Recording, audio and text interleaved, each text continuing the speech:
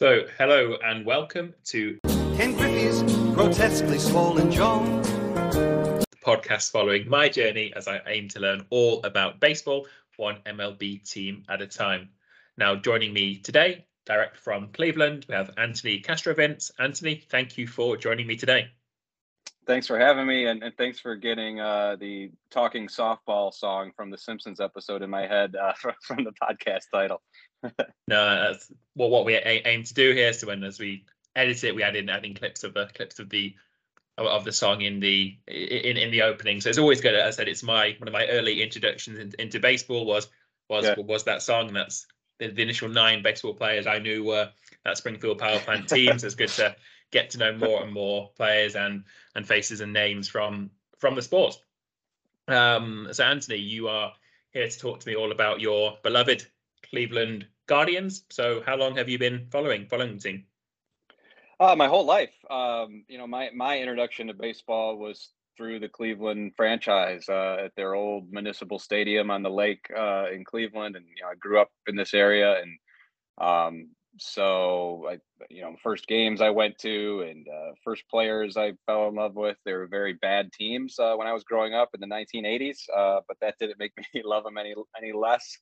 At the time, Cory Snyder was my favorite player. He was a guy who basically hit a home run or struck out, mostly struck out. That was pretty much, I thought he was the greatest thing in the world.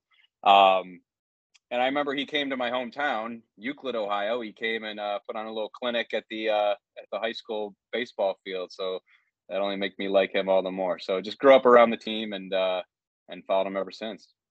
So was that a common outreach thing? So that was in the off season. He was doing the team were doing a high school tour, or how did that come about? I have no idea. I was probably like 8 or 9 years old, and I just remember they invited some little leaguers like myself out to watch him, and he probably, frankly, wasn't someone we should learn from because he was a big swinger. But yeah, he just put on like a home run derby basically, and it was really cool to watch up close. Definitely sounds like an ideal experience for baseball man Anthony in Ohio. So would you say you had like the typical baseball childhood? You were playing little league. You were listening to the Indians as they were then on the radio and going to the ballpark as you could. Yeah, absolutely. It was very easy ticket back then. You show up the day of the game and sit pretty much anywhere you want. And as I mentioned, Cory Snyder was my favorite player. He played right field, so we typically sat in the right field general admission section out there in the outfield. I do remember there was one game at that ballpark where there was a sizable crowd. It was the Indians were playing the Rangers. Nolan Ryan was pitching, and he wasn't known as Albert Bell yet. He was still Joey Bell at the time, but he made his major league debut. And my dad and my brother and I went down for that. So that's a very firm memory for me. One of my first baseball memories was going to that game, and the stadium was, pretty well packed for that era, And Joey Bell got a base hit off Nolan Ryan for his first hit. So that was pretty cool. It's definitely a famous moment to have ticked off. So you had that experience being able to get those right field tickets with your family. If it wasn't always a sellout at that time. So how did that transpire into your career? So you then got into baseball writing at college or still in high school?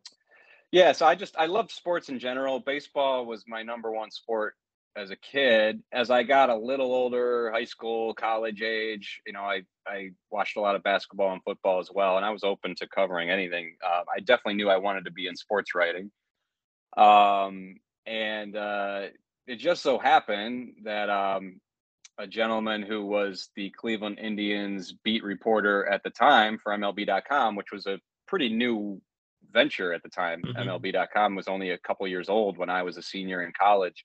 And their Cleveland writer came down to my school. I went to Ohio University. He was a visiting professor in the off season.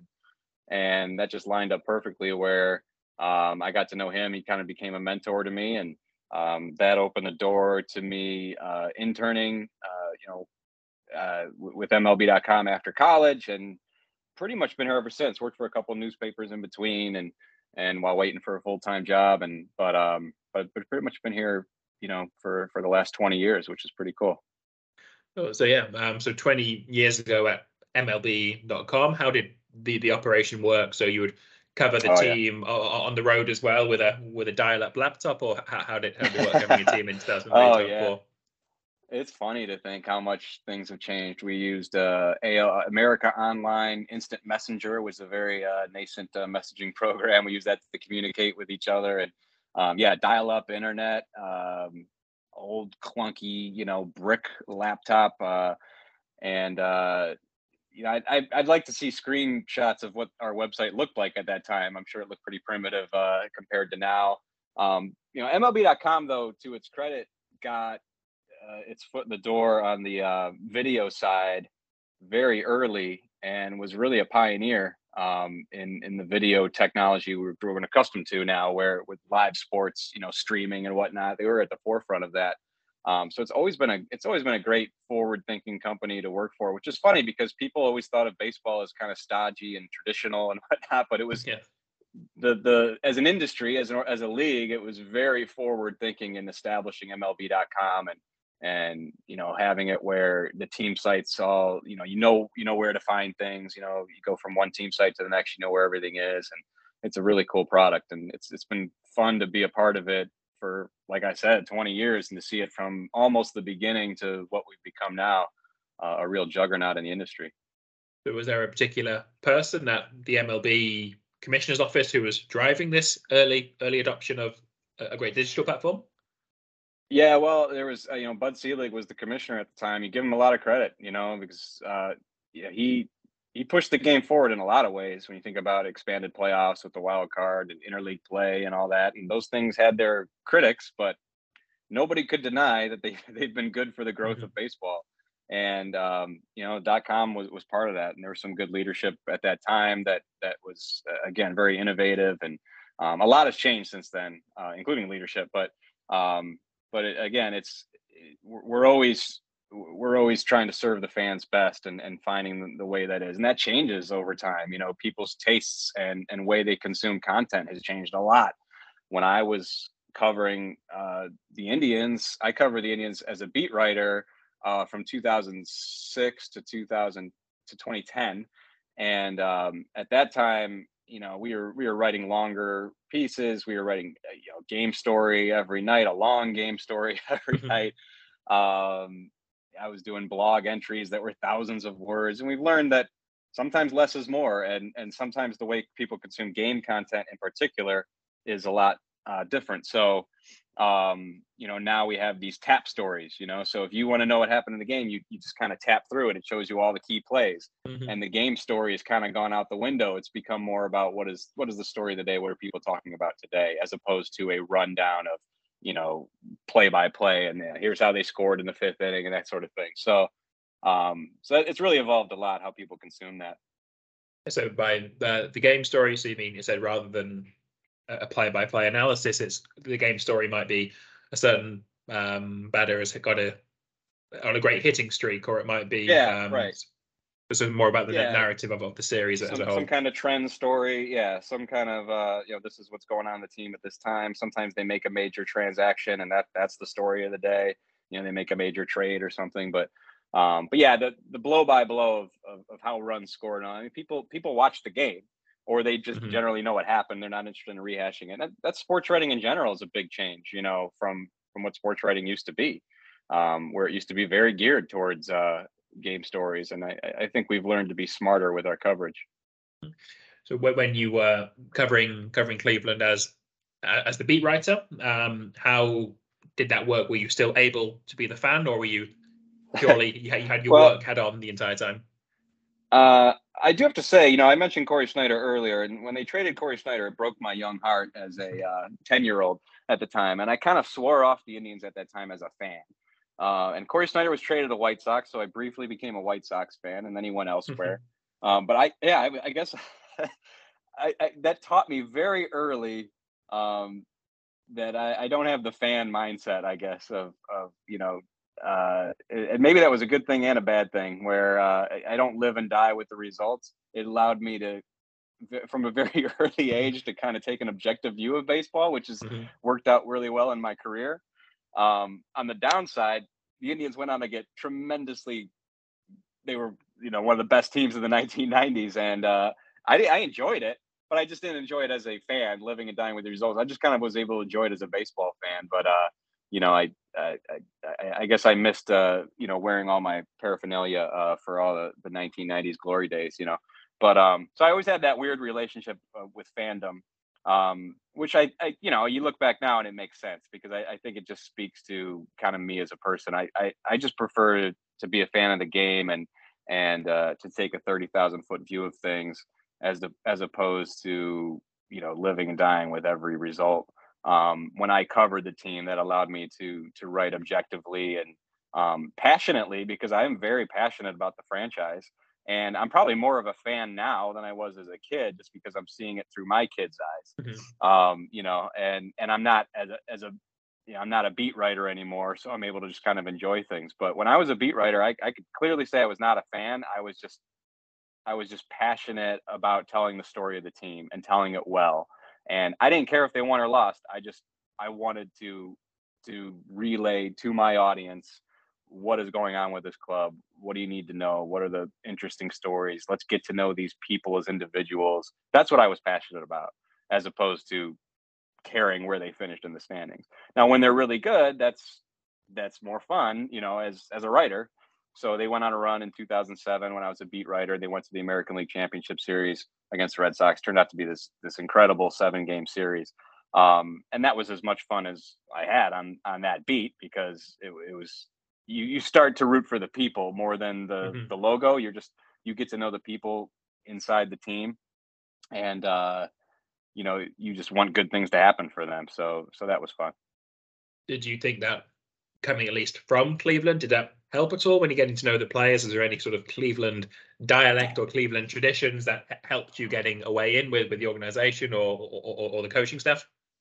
Well, it's interesting because those people generally don't come from wherever they're playing. That they're not from Cleveland. Now there are people like behind the scenes, certainly, but you're kind of like the Chamber of Commerce in some senses. You can point them a new guy, you can point them to a restaurant or whatever. But yeah, I mean, I think where it helped me most, being a Clevelander, being a native Clevelander, is just having a real sense of the history. And it would have been different if I had been. I think there was a time where I thought I was going to go cover the Minnesota Twins. Okay. And I covered the Cincinnati Reds, was my first beat. And Cincinnati was a team I knew quite a bit about growing up in Ohio. But initially I think I was supposed to cover the Twins, and then something happened. But, that would have been a more, I would have done the job well, but the historical knowledge and just general insight of the mindset of the fans wouldn't have been there. I would have had to learn that over time, but that's what you do in journalism. You tend to have to become an instant expert on things you didn't know about previously. But it did help for me to have grown up here and to really have a relationship with the team and to know, to know the ins and outs. As you mentioned, the 2007 Championship Series. I guess that's a more obvious highlight almost, because it is successful results on the field. But were there any other sort of stories or highlights from your time on the beat? Maybe a particular player who's maybe unheralded, who you took a shine to, or any other more less obvious tales from that time? Yeah, well, I was really fortunate because and they still, to this day, this front office, they really bring in high character people for the most part, and you get that in general in baseball. I think the personnel you deal with in baseball is really, you meet some great people, and I covered a lot of great people. Good players, not so good players. They were really good people was the consistent theme. But like, I think of guys like I got to see CC Sabathia at a really nascent stage of his career when he was just figuring out how to be the Cy Young winner he became, and the Hall of Famer he will be very soon. So that was a real highlight for me. And I think about people like Casey Blake and Jake Westbrook. I mean, these are not necessarily household names, but they were really great people. I think my favorite player I covered, excuse me, on a daily basis was Shin-Soo Choo. Okay. He's from South Korea. He just, you think about all the things you want an athlete to represent and be, like how much he cared about the game, sometimes too much. He put so much pressure on himself because, he was a big deal in South Korea, coming over to the United States. And so I think he put a lot of pressure on himself to be perfect. But, he was a really good player for a pretty good stretch there. And he was just a really great person to deal with on a daily basis. He had a lot of great insights about the game. And I always appreciated how much he loved the game and wanted to perform well, particularly for people back home. Yeah, so that's off the direct Cleveland topic, but I've not really covered much in the podcast so far. International players to the MLB. Yeah. So in terms of the 30,000 foot view, as you called it earlier, how are international players? Are they? I guess they're enriching the league, or are they? Do they generally take too much adaptation time? What's the general opinion on non-American or non-Canadian players? No, that's a great question, and it's an important topic because the game has become so international. Players from the Dominican, Venezuela, Puerto Rico is territory of the United States, but obviously it's kind of its own thing. And yeah, Japan, Korea. I mean, you see the greatest baseball player maybe ever is from Japan, Shohei Ohtani. And for me, I'm just speaking from my experience, like what an amazing experience I had at formative years in my life to interact with all these people, and to learn about their cultures. And, it really broadens your perspective and horizons and empathy and all those things. And you see guys come from apps. So, Cleveland's big star right now is Jose Ramirez. Yeah. He's from the Dominican Republic. He comes from nothing, and he's pretty typical story of a player coming from Dominican, and where he grew up really, modest, to put it lightly. I mean, you should see the field where this guy grew up playing. It's rocks in the infield, and it's just, poorly kept and all that. And lo and behold, he becomes a superstar. He comes to the United States, and then these guys come here and they don't speak English, and they're so raw. They have this raw talent. So many of them are signed at 16 years old. By 18 years old, they're not signed anymore from their native country because they're considered washed up for some reason. But they come here at 16 and they have to adapt and learn and grow into the players they become. So I have so much respect for them and that process. Oh no, it's going to be an interesting topic for a future episode, just talking about the foreign legion of Major League Baseball, because again, one of my initial interest points, as we said, was The Simpsons, and the MLB and baseball is this all-American game, but that certainly is not the case. It'll really interesting for a future episode to talk more about the Foreign Legion. So if that's a topic of interest, and you're listening today, get in touch, and you can tell me all about the foreign players in the MLB. So Anthony, back to Cleveland then. So the team name also changed in recent years. Was that the correct decision? It had to happen, or what was sort of the thought process apart from that the Indians name had become outdated? Yeah, I think it had to happen. So as I said, I grew up here. We had the Chief Wahoo logo and the Indians name, and those are near and dear symbols to me. And all Clevelanders. It's just something you grow up with, and it's not meant to be offensive, and we don't so many people don't look at it as offensive. But then you grow up and you look around, and as I said, you gain more perspective, you get more empathy for people in different situations than you are, and you can see. I mean, you start with the logo. I mean, the logo is very clearly a not flattering characterization of Native Americans, so that had to go, and that took frankly way too long. And it was so, again, you have a relationship with it as a young fan, but then you grow up and realize how offensive it is. Yeah. As for the name, that was a little more complex because it's a big deal. It's a major undertaking for for any business to rebrand itself like that, let alone one that's been around for over 100 years, and people have such a sentimental attachment to the name. But it was such an awkward name. I mean, it was, when you just take one step back and you look around and go, what right first of all, it's not even the correct term for Native American. And what right do you have to brand yourself that, especially in the modern day. And it gets really awkward from a logo perspective. When they got rid of Chief Wahoo, they very quickly learned that there's no real alternative that can go with this nickname that's not, incorporating Native American symbols and things that are important to them. So, what do you do with that as a brand? You just have a C logo for Cleveland, and that's pretty boring. So, so they're running all these issues, and there was obviously this became a much broader conversation in 2020. And to their credit, they got.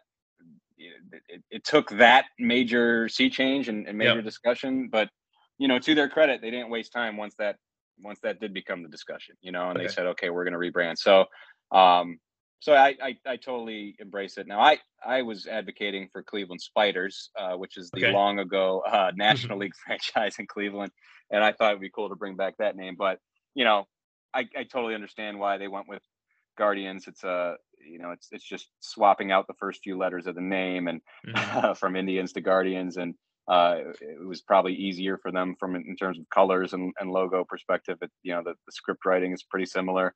And I think people have gotten used to the name pretty quickly, as I suspected. You get a lot of pushback as you might think, and but I think all it took was one winning season with that name, and all of a sudden they're the Guardians. I don't hear people nearly as much accidentally calling the Indians as I did a year ago. So apart from the accidental slip of the name, what else has had to change? So in the ballpark, or the chants have all been updated, or they mainly focus on the Cleveland rather than the second part of the name anyway, what they sing in the ballpark? Yeah, I mean, the thing is they weren't able to do much with the name to begin with, so not much has changed in the ballpark experience. The biggest change in the ballpark experience is the loss of John Adams, who was their number one fan, banging his drum in the bleachers. And he passed away recently, sadly. So his drum is now replicated on the scoreboard as opposed to a live person banging the drum. But other than that, I wouldn't say it's changed at all. People called them the Tribe. That was their informal nickname before, and now people call them the Guards. And again, you did hear a lot of slip ups last season. Even team broadcasters would slip up quite a bit, and you're still going to get that here and there, but it tapers off. I said when they changed the name, I said my estimate was 5 to 7 years before it all feels pretty normal. I mean, to me, it already feels normal because I'm in baseball and I write the word Guardians now all the time. But I think for the average fan, 5 to 7 years. I think about my kids. My oldest was 7 when they changed the name, and by the time she's 13, 14, she probably won't even remember they were the Indians. That's just how it's going to be. You mentioned the ballpark experience being largely the same. So how are you currently consuming baseball? So you mentioned you were a beat writer until 2010. So now you cover the game nationally. Is that right? Yeah.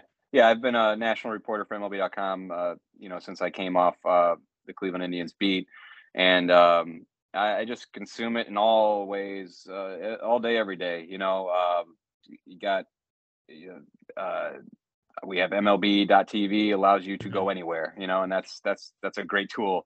And I still go to games here quite a bit. It's still a great place for me to do work because you get the teams that come in. Cleveland usually is fairly relevant. They've been pretty good for the most part. They've been one of the more successful American League franchises over, especially, since Terry Francona came aboard, over a decade now. So, and then the teams that come in, Cleveland's a great place for me to work because there's, it's not the national, it's not the huge throng of media that you would have in New York or, Los Angeles, et cetera. So I still enjoy that. Yeah, that's home for me. That ballpark. So many great. Yeah, I came of age there as a writer, and I met my wife there. She worked for the team at the time. That's how we met. So now I have special memories of bringing our kids there. So it's just a really special building to me. Yes, it's always been part of you. So it's good to hear that again. Back to the nostalgic side of baseball, which for me is from pop culture, but for you, you've definitely lived it. So living your whole life in the ballparks in Cleveland. But what has, I suppose, changed, or maybe you might tell me it hasn't changed, is the sabermetrics and the analytical side of the game, because of course your book, A Fan's Guide to Baseball Analytics, came out a couple of years ago. So has that side of the game been something that's has always interested you since the days of Cory Snyder coming to your school, or is that a new interest for you and the baseball fan in general? No, it's new for me. I think it's new for the baseball fan in general, and that's that's another element of growth for me as a person within baseball, that baseball opened my eyes to, where I was a good student back in grade school and high school, but math and science were easily my least favorite subjects. Just they did not do it for me at all, and I would just take in information, pass a test, and then move on with my life and not retain anything.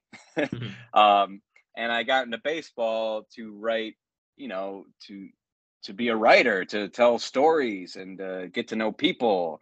And I still do all those things. But what I learned covering the sport over time was that the old statistics that we would just trot out were not doing a good job of telling the story. You could throw in a player's batting average or home run count or RBI total or win total for pitchers, but it just wasn't telling the story properly because it wasn't giving the proper context. And I was growing as a writer the same time that these stats were becoming more prominent, and it's been a fascinating thing to watch how they've really overtaken the game, the way teams are constructed, the way games are managed, all these things.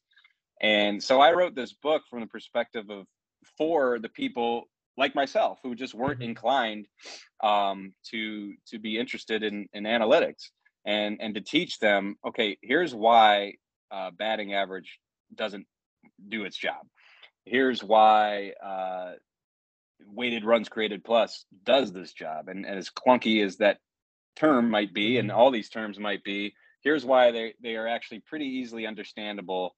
I didn't see anything out there that was really explaining these things in a clear and fun way.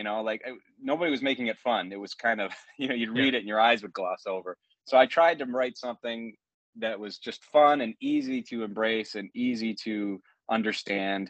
Because I do think it's important to understand these numbers, because they are what's driving baseball today. It was interesting too, because just the other day, Blake Snell, great pitcher for the San Diego Padres, he was mic'd up during a game doing an interview in the dugout, and he just said to the announcers, because he saw something on the scoreboard, he said, "Hey, what is WRC plus?" And the announcers didn't know. And that's weighted runs created plus. And so it was just this moment where I'm screaming at the TV, like, "Go get my book, Blake, because it's in there," because it is wonky, but it's once you understand it, you'll never look at baseball the same, because you'll understand how to compare players within their era. You'll be able to understand how to compare players from different eras, which I think is important. When we talk about the Hall of Fame, it's not enough to say a guy hit 500 home runs. What does that mean? 500 home runs in Babe Ruth's time is much different than 500 home runs in the steroid era, so that context matters. And that's why, stats like that that adjust for context are so important. So where are these stats coming from? So you mentioned the one that the player and the reporter both didn't know. So how is it all calculated or automated, like are the chips in the ball and chips in the bat type thing? Or? Oh no, it's not automated. Well, I mean, it's automated on the computer, on the like FanGraphs, Baseball Reference. These are the two most prominent stat resources. So FanGraphs.com and BaseballReference.com. Those and they have their inputs for how these things are calculated. So every day that games are happening, they're getting the data and spitting it back out. And so like weighted runs created plus, instead of just like, you got a hit 3 times in 10 at bats, it's measuring the value of what you do offensively in total. Your production at the plate, your production on the base paths, your scoring runs, etc. And then it's taking that relative to the rest of the league. So if you're in an era, I mentioned the 1990s, or a huge home run, huge run production era. So having a 30 home run season in 1998 doesn't mean as much as having a 30 home run season in, say, 2014, when home run production was pretty suppressed. And having a low ERA in the year of the pitcher in 1968 is much different than having a low ERA like Pedro Martinez in the height of the steroid era. I think is as good as we'll ever see, because his numbers, when you look at them, they're great on their surface, but when you see these adjusted stats like ERA plus, it's like, wow. I mean, he might have had the greatest pitching seasons of all time, because he was in this era where teams are routinely scoring 6 runs a game, and he's holding them to 1. So that's just kind of what those stats do. So in the rule changes for this season, have you already noticed trends, or can these new analytics you've been looking at, can we expect to see trends quite quickly after a season or two of the new rules? Well, I think we can trust a lot of the things we're seeing only because we have so much data from the minor leagues, and so we have like 8,000 games of minor league experimentation to say, okay, yeah, this is real. So right away, I mean, the game times are shortened. So you're seeing more action in less time, which is good for the product.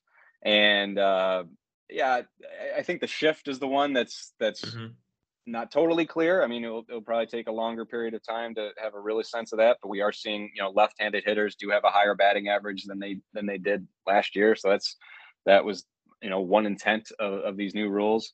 But I think the main thing is just the pitch timer, just moving things along. And we are seeing more action on the base pass. I think that's the one that can really, take time to really show the full value of what they've done this year. I think you have certain teams like Cleveland, Baltimore is another one, Pittsburgh's another one, where they're taking advantage of these new rules, and they're being more aggressive on the base paths, but not every team is set up to do that. But I think over time you'll see teams groom players, more with the stolen base mindset that kind of went away from the game for a long time. So it'll take time for them to develop them that way, but I think there's more incentive to do that now. Oh, true. So in regards to your writing and your output for MLB.com, are you now the analytics guy in your No. pieces in the last couple of years? No. I'm the guy who I'm still the storyteller Yeah. who will weave in the analytics, but we have people much smarter than me. Mike Petriello would probably be on the writing side, would probably be our number one in terms of the analytics. And I recommend people follow him if they're really interested in that element of the game, because he churns out some fascinating stuff that just make you smarter. And we've got a great team of just researchers, and every year we're putting out new data points that are just just making the game more interesting. And you think about catchers are probably the most difficult thing to evaluate statistically, but we've come up with some ways to look at them a little deeper. So there's a lot of great stuff, and that's at MLB.com. We're trying to appeal to everybody. I mean, if you go to, I mentioned Fangraphs earlier, they have written content. It's very geared towards statistically inclined people. Whereas at MLB.com, we're going to have that, but we're also going to have, the average Joe casual fan and give them what they want as well. And then my role has become very storytelling oriented, and deeper features and television features and things of that nature. And then just some fun stuff, just as the season goes along, lists and stuff like that. So, but there's a lot every given day. It's amazing how much content you can generate from baseball, because there's so much going on every day. There's 15 games, and there's so many stories within those games, the people and the teams, and just league trends as well. So you're obviously kind enough to be speaking to me on this Thursday afternoon. So how does your weekend look like? Do you typically tend to watch multiple games, focus on just one, or how's your workflow on the weekend? Yeah, usually multiple games. I've become really addicted to just turning on.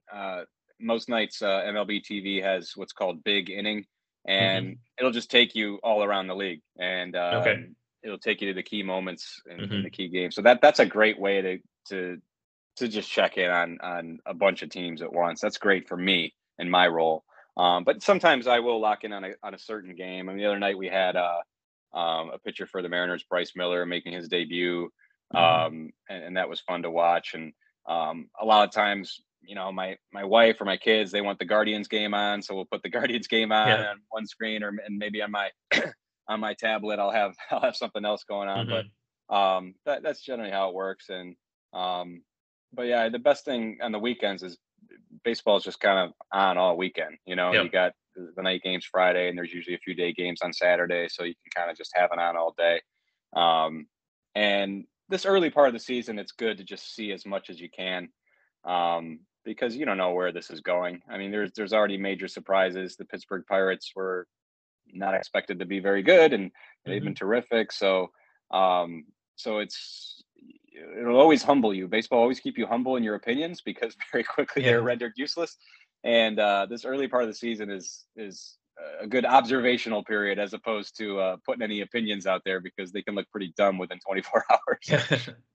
Yeah, I guess this is luckily only a once or twice a week podcast. But yeah, I've been speaking to people who are doing daily podcasts where you're right Yeah. each week almost. They're completely the opposite from what they've previously been talking about. So Anthony, you've been very, very kind and very generous with your time so far. So just before we go, just wanted to ask you, so if I take a trip to the US and if I include Cleveland on the tour, which I certainly hope to. So first of all, what am I eating in the city? And then second of all, more relevant to you, apart from your book, what else am I reading on the plane over? What else are the must reads in baseball at the moment? Oh man. So I'm a big Joe Posnanski fan. I think he's the best, one of the best baseball writers there is, and he's got a Mhm. great book called The Baseball 100. That Okay. for anybody who's whether you've been a fan for your whole life or like yourself just getting into baseball, Mhm. that's a great. It's so well written. Profiles of he picked out the top 100 players of all time, which is a Okay. very controversial thing to do. Yeah. Nobody's ever going to agree with that list. And he orders them in actually a really fun way. It's not really a strict ranking. Like he ties players to a certain number for a reason. But it's a great read to Mhm. really get the history of the game and some of the best players to ever play it. So that's a great place to start. And that might take your whole flight because it's a thick one. So Yeah. when you get to Cleveland, obviously you'd want to go to a game at Progressive Field. You'd want to Mhm. check out the Rock and Roll Hall of Fame. That's a really cool museum. Food wise, Cleveland is a very underrated food town. We've got a great chef scene. Mhm. Michael Simon is one of our. He went big. He was a chef here locally who went national and on TV, and he spawned this whole generation of people that he influenced. And so you can check out his restaurants, but just in general, Cleveland is kielbasa and things of that nature. We don't have like a signature dish. Mhm. It's a very there's so many ethnicities within Cleveland, so we don't have like, oh, you got to eat this, except at the ballpark it's become a rare thing for anything to truly be signature in one place, but Cleveland has its own mustard, and you Okay. won't find it in any other ballpark. So, stadium mustard, Bertman's ballpark mustard, they will have that at Progressive Field, and you'll want to load up your hot dog with that because it's delicious. It's fantastic. Well, good to hear. So, Anthony, again, thanks once again for your time. So, our listeners, we can find you on MLB.com, You can find me at MLB.com, correct, and MLB Network. MLB.com, and MLB Network, and of course, your book, A Fan's Guide to Baseball Analytics, is certainly in my Amazon cart, and I hope it'll be in a few of our listeners' carts too. So, Anthony, thank you very much for your time, and to all, thanks for listening. Thanks so much for having me. You can find the podcast at Swollen Jaw Pod, and please remember to share and review so that other baseball fans can find us. Please get in touch if you have a story, idea, or suggestion about your team that I need to know about, and tune in next week to hear more about my journey into baseball.